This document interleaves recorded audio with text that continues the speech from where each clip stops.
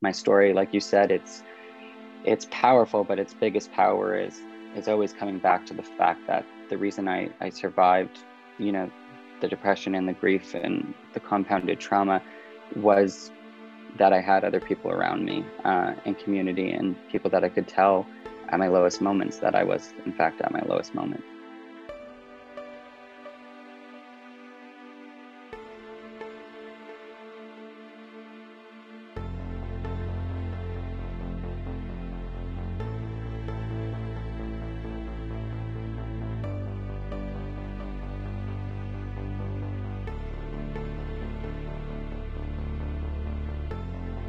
Welcome to the Break the Chains, Find Your Flame podcast. My name is Steve Wopolnik. I'm a licensed mental health counselor and one of the founders of the Promethean Project. Our guests are people who have broke the chains of their limitations and found the strength of their potential. We offer their stories as inspiration and as guidance to help others navigate their quest to find their flame.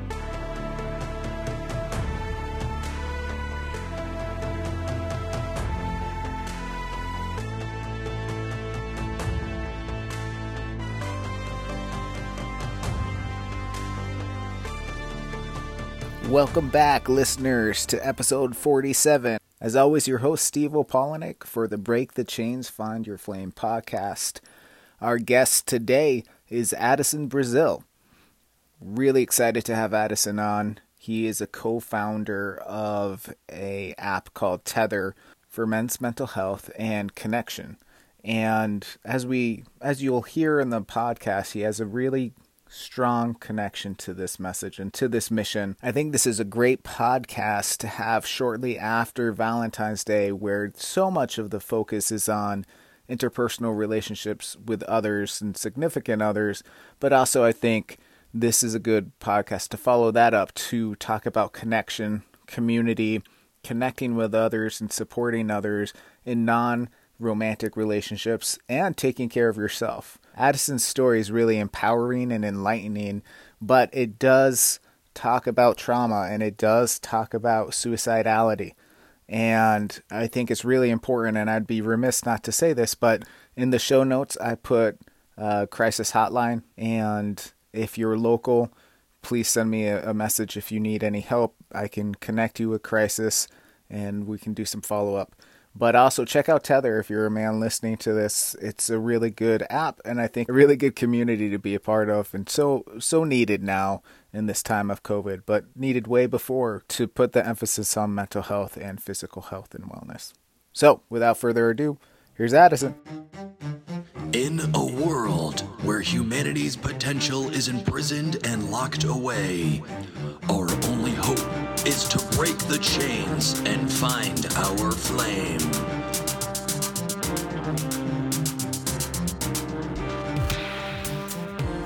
Welcome to the podcast, Addison. I'm stoked to have you on and talk a little bit about what you're doing and your passions and everything of that nature. So do you think you could kind of introduce yourself to the audience and talk a little bit about your story and what that is? Yeah, of course, I'd love to. My name's Addison Brazil. I am the one of the co-founders of the Tether app for men, which is a men's mental health and well-being platform that's completely peer-enabled. It's currently available on the Apple App Store. And I guess to kind of introduce myself, how I got into that, I've always kind of been a creative and a connector. And during my kind of years of high achieving in my 20s, I unfortunately went through some very compounded traumas. I lost my brother to a brain tumor at about 20 years old. And then 3 years later, after graduating school, I found my father after he died of suicide. And then sort of on the cusp of going to the ends of the earth and trying to figure out, what my purpose is and find meaning and make sense of the world that I was living in with these major losses. I was in a really bad accident in California that killed one of my dear friends and left me learning to walk and honestly operate in the world, with PTSD and just making sense of things. And it was in that final sort of resilience test, let's call it, that my co-founder Matt had came up with the idea of Tether because he was going through something very similar at the time, grieving a friend and actually grieving one of the only people he felt like he could talk to as a man. And when he, came up with the idea, it was something that I immediately knew I wanted to be a part of. I looked back on my own sort of decade of grieving and getting through what I had been through, and I realized that the only way that was really possible, I probably wouldn't be here if I didn't have the community and the support that I had. Right. In addition to the professional help I had, just like that, network of peer support. And so I became instantly passionate about it. And, I was just going to consult and kind of like give all my love to the project. And it just kept building. And now I'm a co-founder. I'm responsible for the entire brand and the impact strategy. That's amazing. And I want to take a second just to thank you for being open and honest. I know talking about past traumas and loss of loved ones and traumatic accidents is not easy. So I want to thank you for sharing that with myself and the listeners to really compound on, just how important this mission is for you. Thank you. I appreciate that. Yeah. So Tether, I mean, one of the first things in coming across the app, one of the first things that really spoke to me was one, the logo, which is, it looks like a chain link. And then two, the name Tether makes a lot of sense, right? Because when you're talking about pure support of that nature, it is almost like tethering to an anchor or having an anchor there to support you. And it's not just one individual, but a community or a place of healing. And so I think you guys hit it out of the park with the naming of the app, and then also just the logo design of the app. Simple, but also very kind of talks about your mission. So you mentioned you're a co-founder with your co-founder Matt, and yep. So he was going through something similar. How did you guys get together and really flesh out what it would look like, and that you wanted it to be an app as opposed to a business or like a brick and mortar business or anything? Yeah, of course. So I think it's interesting because Matt and I actually went to high school together, and we knew of each other, but we weren't extremely close.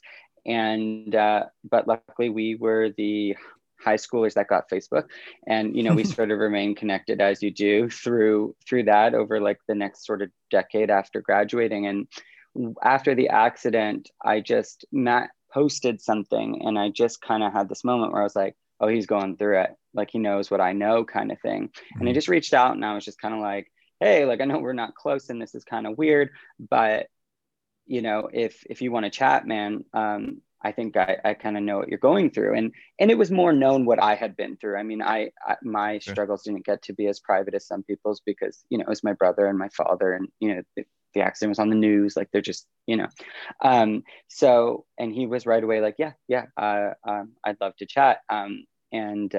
So in a weird way, we kind of, the year as he was thinking it up, we were kind of like a beta for it, like our own relationship, because we both were seeking professional help. We both were doing a number of holistic and healing practices, just trying to, be here. Really, we're both kind of in this weird spot in our lives. And I call it the Matt moment because it's the first moment where someone else ever like admitted it to me. But he said that he didn't want to live, but he didn't want to die. And that's kind of where I had been living for a while. And it's weird because it's not classified like as suicidal in certain terms, but I think it's somewhere that a lot of men find themselves. Right. So from that, we kind of had this relationship where we'd coach each other in crisis. We both, within that year, were suicidally depressed at different times. It did get much harder and much lower for each of us at different times. And then when it came to building the app, I was like, have to be honest, when he came to me, I was doing consulting at the time, and I was just like, I have a lot of friends with great ideas, like, but I need like it to be at like that's the next level where, it's like with an app, it's like, obviously, like, we can build this thing, you can run this thing, but who can actually like do the tech side of this? So our other co-founders, Burke White and Denny Park, he found them, and he kind of came back, and they had been building for a few months. And like I said, I was going to start to consult, and then it just kind of was clear that I was going to sort of take the app and the original brand idea and build it into what it is today. Yeah, that's great that you both, well, one, I think it's great that you both found each other in those moments and could be supports. And it seems like, you guys were pursuing your own way through it and, doing the steps that we often think about of therapy or holistic healing and things of that nature. But really the missing piece for both of you, it seemed like, was that community engagement and connection with other men who were kind of understanding, because I do, and I'm sure we'll get into this a little bit more, but I do think that there is a stigma, especially with men, on being able to open up and connect and talk about emotions and talk about traumas and talk about worries. And so I think it's beautiful that you guys were able to find each other and then turn that into, what you guys are pushing forward right now. Yeah, absolutely. And I think that it became so apparent that that peer support piece was just the most important part, because it was the connection piece. It was seeing yourself in others and feeling at your worst and knowing that it was just, you were a fully feeling human, not a flawed thing that needed to be fixed. And I think that that's been quite contagious in our culture as the app. And we don't have guys only coming, of course, on the hard days or that are struggling. They're checking in on, their happy moments too. And that's kind of the beauty of it, where, like you said, we're sort of breaking down this stigma day by day. Some guys are coming on and just starting with, we do 1-word check-ins every Monday, and it's just one word of how you're feeling physically, mentally, and emotionally. And for some people, that's their entry point. For others, they're posting long threads, they're starting accountability groups, they're doing our micro programming, whatever it is. There's kind of a place for everybody, but then also a place for everyone to kind of see themselves in it. And I think that's kind of what we really wanted in a more official way in our own lives. So walk me through how the app works a little bit. I did sign up before we were talking just to peruse and kind of see the basic format. So I'm excited to explore that a little bit more. But walk me through the general practicum of how it works and what you guys are building, and then maybe some ideas you have, not that you have to break any secrets about the app, but some ideas you have for the future for Tether. Yeah. So, I mean, right now what happens and what we've done is very intentionally built the base and the foundation of the app as being not only free, but completely community based. So when you go on, you build your profile as you did, you can identify what you're currently going through. You can identify current hobbies and picture and a name. So we're taking you away from sort of like the Reddit, Facebook keyboard warriorship world, and like you're showing up as you are with what you've got going on. And then from there, based on your comfort level, you sort of pick your entry point, because it's not that everyone can suddenly see that you're there. So once you start to support or be supported, that's kind of where, your presence in that sense comes forward on the app. And what the basic is getting men to check in with their emotions based on how they're feeling in the moment, and then offering them the opportunity to share based on that in the threads that you'll see. And then other men have the opportunity to support that man or honor that man, whatever they feel. And then there's also the ability to create, groups, or what we call pods, in group messaging, private messaging, and that sort of thing. And then without giving too much away, our next level will sort of build on that foundation and provide a little bit more tools as far as purpose and accountability around it, but by making sure that there's that community built in for before, during, and after whatever they're going through, because that's really the part that's always missing. It's like spend whatever amount of money and do this thing that will fix you in 30 days. And I think we all know, not only based on the suicide rates and just the men's mental health epidemic in general, but that's just not how it works. I mean, what you really need is a team that can support you for life, because it's an active process, right. So it's you're always going to be growing and changing. And so, yeah, we're not there to fix anyone. My sort of tagline is honor the journey. That's all I offer to people when they suffer great losses or grief or anything similar to what I've been through, is you honor the journey, whatever it is, you show up fully to it. And that's a lifelong practice. That's a relationship you have with yourself and your well-being every day. It's not something that I'm trying, although I tried for about a decade to get it fixed. It's not something I'm seeking to be fixed anymore. It's, I don't want to jump too far ahead, but it's a bit of my own, superpower. Yeah. I mean, I think it's actually really important that you pay attention to what you just said, because I think so many of us are trying to fix certain things, or something's wrong with me, or, this needs to be fixed, it needs to go away, when in reality, a lot of what's happening isn't about that fix. It's about how you overcome, or how you get through, or how you honor your emotions in those moments, and kind of strengthen your conviction, or strengthen your ability to check in and connect and regulate. And it seems like that's kind of what you guys are doing, right? Yeah, 100%. And sort of, rather than being on this endless search for this final solution, or this fad, quick fix, spiritual consumerism thing, just commit to a purposeful process, and that process goes on as long as you do. That's part of the cool parts of being a fully feeling human being. Right. Yeah. Yeah, that's a great way to put it. Fully feeling human being, because I think so much we shut down because it is so hard. And so how do you so it seems like Tether is building that community support, and collaborating with the other supports that people are looking to build and go through their own process and learn that skill building, like you mentioned, the holistic kind of wellness, healing, therapy, and things of that nature.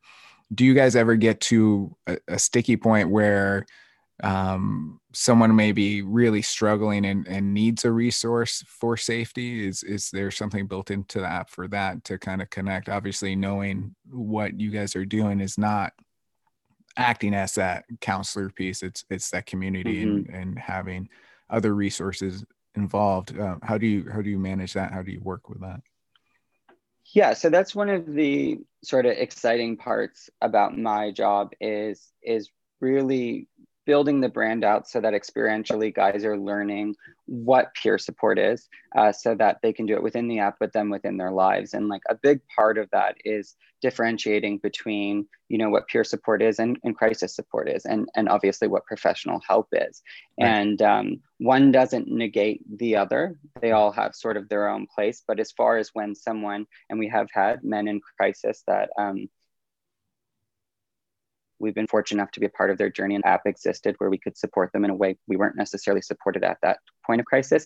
But yeah, we have what's called trusted voices you'll see on the app, and they're sort of like community built moderators that sort of go to the next level. And basically everyone is guided generally to support the man in need, but to direct them to crisis resources and encourage them. But most importantly, to not stigmatize it, because, if we all just go, oh, you're in crisis, straight to the crisis resources, right, and I can't talk to you anymore. What I try to really do by showing in the way that I support when this comes up is, again, letting them know, hey, I'm going to be here before, during, and after, but I think it's a really good idea right now, if you're not feeling safe, to call a crisis resource, and to just, it's really within the culture to always remind, because it's a balanced and boundary driven relationship. And at any moment, you're the supportee or the supporter. So you have to remember that. And when you're supporting, to remind them, hey, I'm just a peer. I'm here in all the ways that I can be. I'm here to help you kind of like, ask more questions and figure out what the safest option is. And it's also, as I said, boundary driven, totally capable of any man to say, hey, I'm not the guy to support this situation. Let's get you another buddy. And I've had times where I said, I've called a crisis line. I know you think it's like this other thing.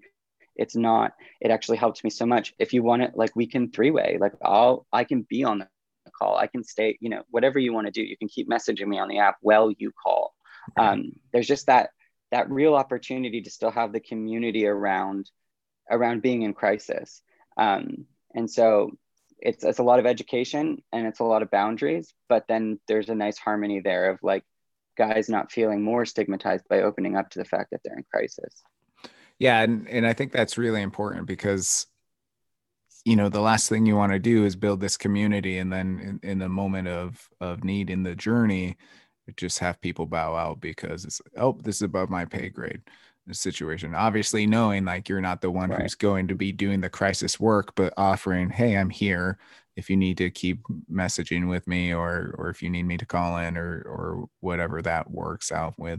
And then also that boundary concept is really important, right? Knowing your own boundaries, knowing other people's boundaries, so they don't become so enmeshed that you start taking on the other person's stuff or they start taking on your stuff as well. And having that grace period to be like, hey, I'm not going to leave you. We're going to find someone who can sit with you in this moment. But you know, I do have to step away for certain reasons. I think that's intelligent and very well thought out of, because I think oftentimes when you talk about this stuff, boundaries just become so messy, and that's where a lot of the shutting down happens, or the no, stay away happens as well. Right. And it seems to be, from all the research that and the doctors that have advised us, it's really shown that men, as far as an entry point to mental health services, men underutilize, but they also are more likely to utilize if it's modeled by other men, the behavior. And so there's something very different about having to Google, I feel suicidal, or I'm thinking of ending my life, and being formally given crisis options, than another guy being like, yeah, I've had a day like that. You know, I called this number and it changed the rest of my life. They actually helped when I called personally. I'm happy to share that they actually helped me to identify that on the ratio of suicidality, I was the lowest, like measuring wise. It was just that I was thinking about it, you know, and I didn't realize that, you know, there's more to it. And if you have a plan and action, you know, around that planned, you know, there's levels there. And it actually really helped me to just speak to someone and for them to kind of say, you know, it's normal to think what you're thinking. If it turns into a plan, like, would you be willing to call back? Yeah, of course, you know. And there's something about that. There's something about another guy. It's the mechanic thing. You don't, you know, you want to find another guy who's gone to the mechanic, didn't get ripped off, they fixed the car. Like, it's Right. just, Yeah, exactly. It applies to everything. I think that's a good metaphor, because it is like finding someone that you can trust and you value their opinion to kind of break it down in a way of like, oh no, this is totally normal. And it's something I deal with a lot, is when people come in, when I'm counseling with them and they're talking about some thoughts they are having, or, you know, even the stigma of coming into counseling, and after a couple sessions they come in and they say, I didn't know this was what counseling was. I could have been here when I was 13 when I was dealing with this. Or, you know, coming in and just saying, you know, it's nice to have someone to talk to and not necessarily feel judged, or, you know, because I'm open about my own processes that I've gone through too, with trauma or depression, or, you know, eating disorders. And so I think it's really good to connect in that way, to tether in that way, right? And to really form that relationship. So that's great. I love that. Absolutely. So let's talk a little bit about the stigma with men and mental health, and how it manifests. When did you first realize that was something that was in the culture, in the society? Yes, it's really interesting. It's like always a good question, because it's funny, I grew up in a very loving, I don't want to say liberal, but like liberal household, a Canadian household, where, you know, you could come forward with your feelings. You know, that stigmatized nature didn't really exist within my house, I guess is what I'm trying to say. And yet when I look back, I definitely still learned it, you know, from society. I definitely still learned. And I was one of the people that I guess I felt like the need to push down my sensitivity, and I used success, I used overachieving as sort of the blocking point of getting to the real me. And I was celebrated and praised for doing that. The more that I was, you know, sort of stoic, worrying about helping other people and succeeding, the most praise I got, but the loneliest I felt. Right. And it sort of, it's like any other addiction where you're sort of building on that. And it took literal, life traumas to sort of put me off course and have to reevaluate and think. And other than like a death, and to be honest, almost like more often I noticed like a traumatic death, there really wasn't an opportunity for guys to really deal with their mental health in that way. It wasn't ever really like an open conversation. And Right. of everyone I knew, I was sort of the only person who was kind of given the badge to talk about it, because I had gone through things that people said they could never imagine, but I think for me, the biggest lens goes to my dad, because when my brother was suffering with his brain tumor, we had all eyes on my mom, and it like just worrying about, what would happen to her when my brother eventually passed. And nobody was paying over attention to my strong dad, who's always provided for us, and now that I look back, he was definitely like in little ways kind of saying, hey, if this happens, I'm not going to be okay. And of course, 3.5 years later, my dad and I never talked about depression until the last 2 weeks of his life. We never talked about really mental health. My dad was a successful stock trader, and I just always thought when the money was up, we were up, and when it was down, we were down. And I never really even thought to translate that into like his actual well-being. Right. That, I just figured it was sort of about the market. And that I think he used the market a bit as a metaphor growing up for how, and because he didn't feel comfortable saying how he was feeling. Right. Which makes a lot of sense. And then obviously we get to this point where, he's saying to me, he's really not feeling well again. And he's going to go back on antidepressants, and he just needs time to sort of sort himself out over this 2-week period. And I'm like, what are you talking about? I mean, my dad was like sort of Robin Williams. When he passed, people felt the same way of like, no way. Like, no way, he's just the life of the party. Of course, I had a closer relationship with him, saw more of the fully feeling human being than that.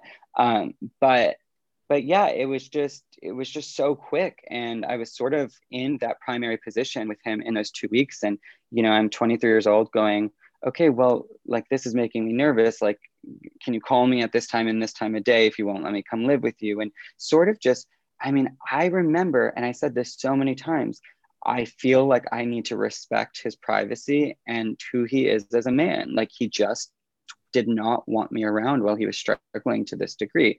And he promised me that it would just be like sort of an uncomfortable transition, and then he'd be better. And now obviously I'd kick a door down in retrospect. And I even did do that within those 2 weeks when those calls got missed, but it just happened so quickly. And then, so my whole brain spent sort of the next 2 years, and you'll understand this from a PTSD level, just trying to make sense of the image of my father when I found him from suicide, and like everything I had known up until that moment. And it was just this processing of, how did he get there? How did he get there? How did he get there? This wasn't a 2-week thing. This was a lifelong thing. And the fact that I was the closest to him and wasn't, he was recently divorced, and the market wasn't what it used to be, obvious things like that. But the fact that he was feeling this lonely and this isolated was just not something that I was aware of. And it just became sort of imperative to me.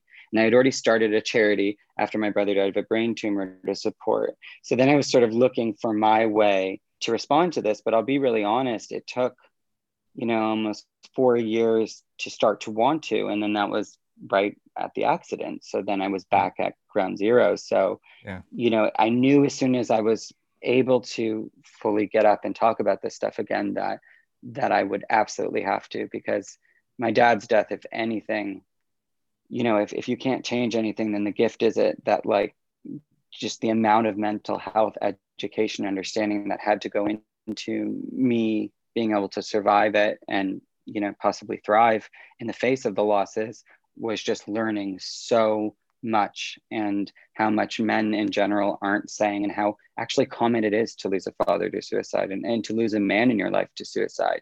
I'm sure that it's climbing to 80% of all suicides are men at this point. Yeah. thank you for sharing that again. I know your story is really powerful, and it's a lot to have processed through, but I do think it really informs kind of what we're talking about here today. This idea of um, how even though you lived in a family that was really loving and talked about things, there still was that societal constraint on you and then also your father and on how to deal with these things. I think back, my dad has always been someone who doesn't conform to those societal norms. He'll wear pink and he'll talk about how much he loves you and he'll connect with you. It hasn't happened yet, but he did promise my daughter that she can paint his nails sometime soon. So that's in the making. That's awesome. But still growing up, I think about the 80s TV shows and movies that we used to watch, and Die Hard and Commando and all the Schwarzenegger movies. And there are these moments that I didn't realize when I was young, because it was like, yeah, all this action, all this cool stuff. But there are these moments where the protagonist just goes into action mode to save the day instead of talking about the emotional grief that comes with it. In Commando, Schwarzenegger's daughter is kidnapped and he just goes and saves her, but they never talk about how traumatic that was for him or how scared he was for her. And Die Hard, same thing. He's dealing with a wife and loving his wife and going to her new job, and there's all this worry about their relationship, and then something happens and he has to go into safety mode and kind of protect everyone, which as a kid is awesome and still replays really well. And it actually, a thing I think they did really well with that was in Die Hard 3, they showed the fallout of that emotional distress that he would never talk about it, and how they got divorced and how he's just kind of falling apart because of it. And so I think as time has progressed, some of that narrative has come in, but growing up on that stuff, it's, even though you have the home life, it's hard to really rewire that ingrained process from the societal kind of influences. For sure. I mean, that's just what, either a hero or a leader sort of was, the ability to kind of put yourself aside to serve others. And, I think they had the right idea. They just, that it needs to be implied then that the mental health and well-being journey to get to a point where you can truly serve others because you're taking care of yourself, right. Where it's not costing you, is something that, I would have liked to see that. It's so funny as you say that and you bring up movies. This has happened 3 times this week. Someone's asked me what my favorite movie is. Yeah. And my favorite movie is The Departed, by Scorsese. And it's so, as you're saying that, I'm like, oh my God, maybe it's the first movie where it's like, yeah, there's violence and like it's badass and it's, Matt Damon and Leonardo DiCaprio and Jack Nicholson, but you are dealing with the psyche of every man in that movie, right. And it's like, maybe that's a part of it for me, that it just is like the first time that men are like showing up and, so afraid and, to the point like that Leonardo DiCaprio is like, so, getting so emotional and so honest about even though it's like, mob based still, yeah. Like you really do see like, and they even have like obviously the therapist that he like goes to and stuff, but it's like a man movie, but it deals with a lot. And, there's too much reality in there for it to be inferred that they're not fully feeling people, so yeah, maybe that just kind of clicked. But no, well, I mean, it's interesting too, because if you look at that play with the therapist, right, she's with Matt Damon, who his character is really closed off because he's been kind of associated with Jack Nicholson's character from an early age and kind of had to be stunted a little bit. And then there's that weird dynamic with her and Leonardo, who is opening up more and more. So it's, I think that's actually a really good thing to pay attention to. Because it's like, I used to always joke, like people will ask me on interviews and stuff, what truly with your group of best friends, like my best friends that I've had, what is, and I have 2 group messages. And it's like, what was mental health? Like, what was checking in for you before Tether? And I'm like, quite honestly, it was a series of Leonardo DiCaprio gifts, like based on how I was feeling, like it's like everyone just gifting. And like, I use from Wolf of Wall Street to Departed, like I just use all like Leo gifts because they're all there, like whatever you're feeling. And like the other guys got it. And like, it's kind of funny, but it's also like it was our entry point, like and it's Like what you're talking about you think, before, oh, it's just like silly gifting, um but yeah, it was just kind of interesting that, like, it's like, yeah, these Leonardo DiCaprio moments, like, just that's kind of how we were emotionally connecting with each other. And it's like, oh yeah, I know that feeling, that's smart. I might and have to make a feelings poster for my office with just all Leonardo DiCaprio faces to kind of make it work. dude, it literally, I'm one day I'll tell him that, like, it's like, you literally were my mental health journey. I just, it's a this day. And I know the gift for the emotion, and then I translate it now, obviously backwards, but Nice. we lose.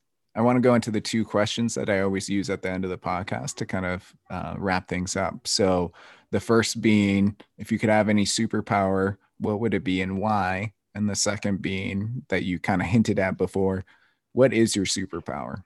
And you can answer in any order you want. Yeah, no, I think if I could have any superhero, I'm really at the age, honestly, where, and with the pandemic this year, it's been certified that this would be my superhero, but my superpower would definitely be to be able to teleport.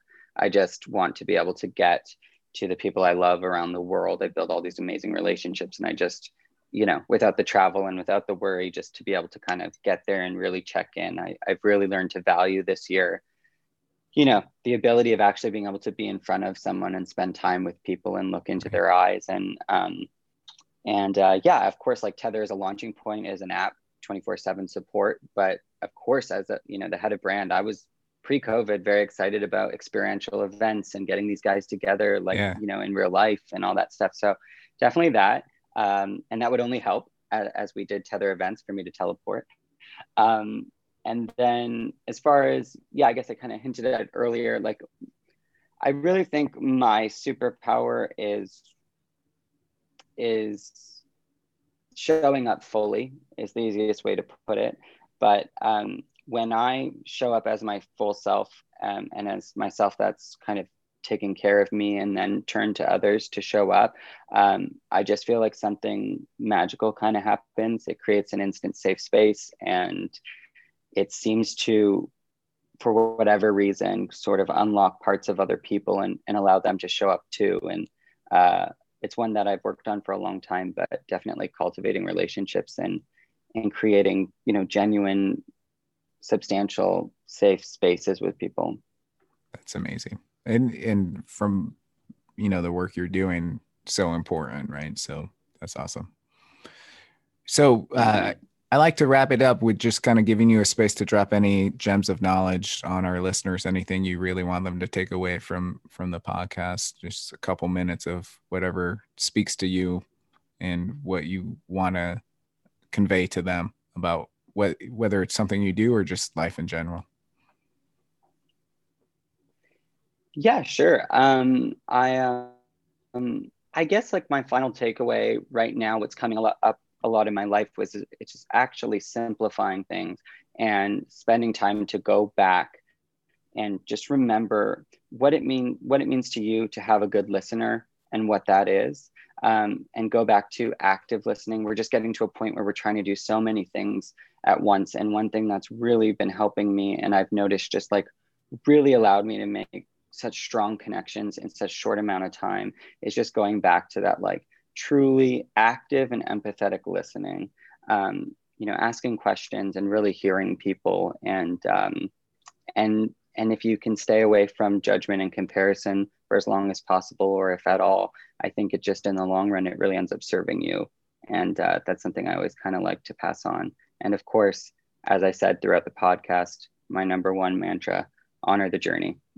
Whatever's going on, big or small, whatever's going on for you, check in with yourself. If you like to check in through Tether, of course, that's been made available to you. And there's so many other ways to connect with people, but start with a personal self check-in, and then make sure you build community around that. Because my story, like you said, it's powerful, but its biggest power is always coming back to the fact that the reason I survived, the depression and the grief and the compounded trauma, was that I had other people around me, and community, and people that I could tell at my lowest moments that I was, in fact, at my lowest moments. So That's all I got. We have a lot going on at Tether. We have, you know, a blog that goes up every week with tons of resources. And that's how I always say Tether for all. It's, you know, we have a lot of women that champion us and read us and pass us on, and you know, Instagram, TikTok. I mean, we're doing it all. Nice. So if we're out there, just find what works for you and connect with us. Awesome. Well, thank you so much. I'm honored to have you on the podcast. It was really great to talk and kind of pick your brain about this stuff and just have an open conversation. So thank you very much. Awesome. Thank you, Steve. It was an honor. Thank you. Thank you for taking the time to listen to our podcast. If you or someone you know would like to be on the podcast, please outreach to us at info@theprometheanproject.org. If you want to learn more about the Promethean Project, or if you would like to donate to our cause, you can reach us at theprometheanproject.org. If you really do enjoy this podcast, please share with your friends, like our posts on social media, on Instagram and on Facebook, and please leave us a review on Apple Podcasts or any podcast app that you like to listen to. Again, thank you for taking a listen. And remember that the most important step is always the next one.